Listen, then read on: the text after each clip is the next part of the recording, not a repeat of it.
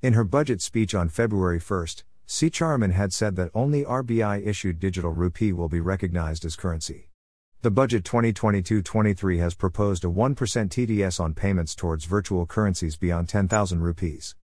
Finance Minister Nirmala Sitharaman on Friday said the government has sovereign right to tax profit made from cryptocurrency transactions, and the decision on banning or not banning will be taken based on feedback from consultations.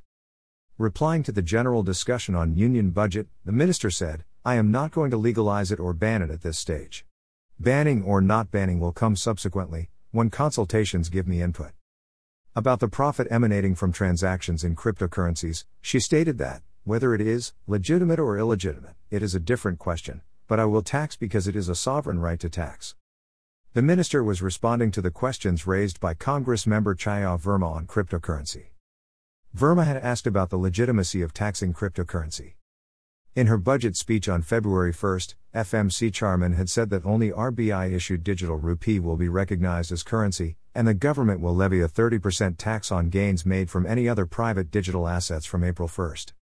The budget 2022-23 has proposed a 1% TDS on payments towards virtual currencies beyond 10,000 rupees in a year and taxation of such gifts in the hands of the recipient.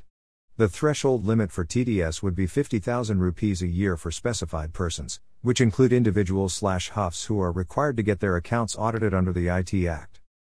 Also, no deduction in respect of any expenditure or allowance shall be allowed while computing income from transactions in such assets. It is also specified that losses from the transfer of virtual digital assets will not be allowed to be set off against any other income.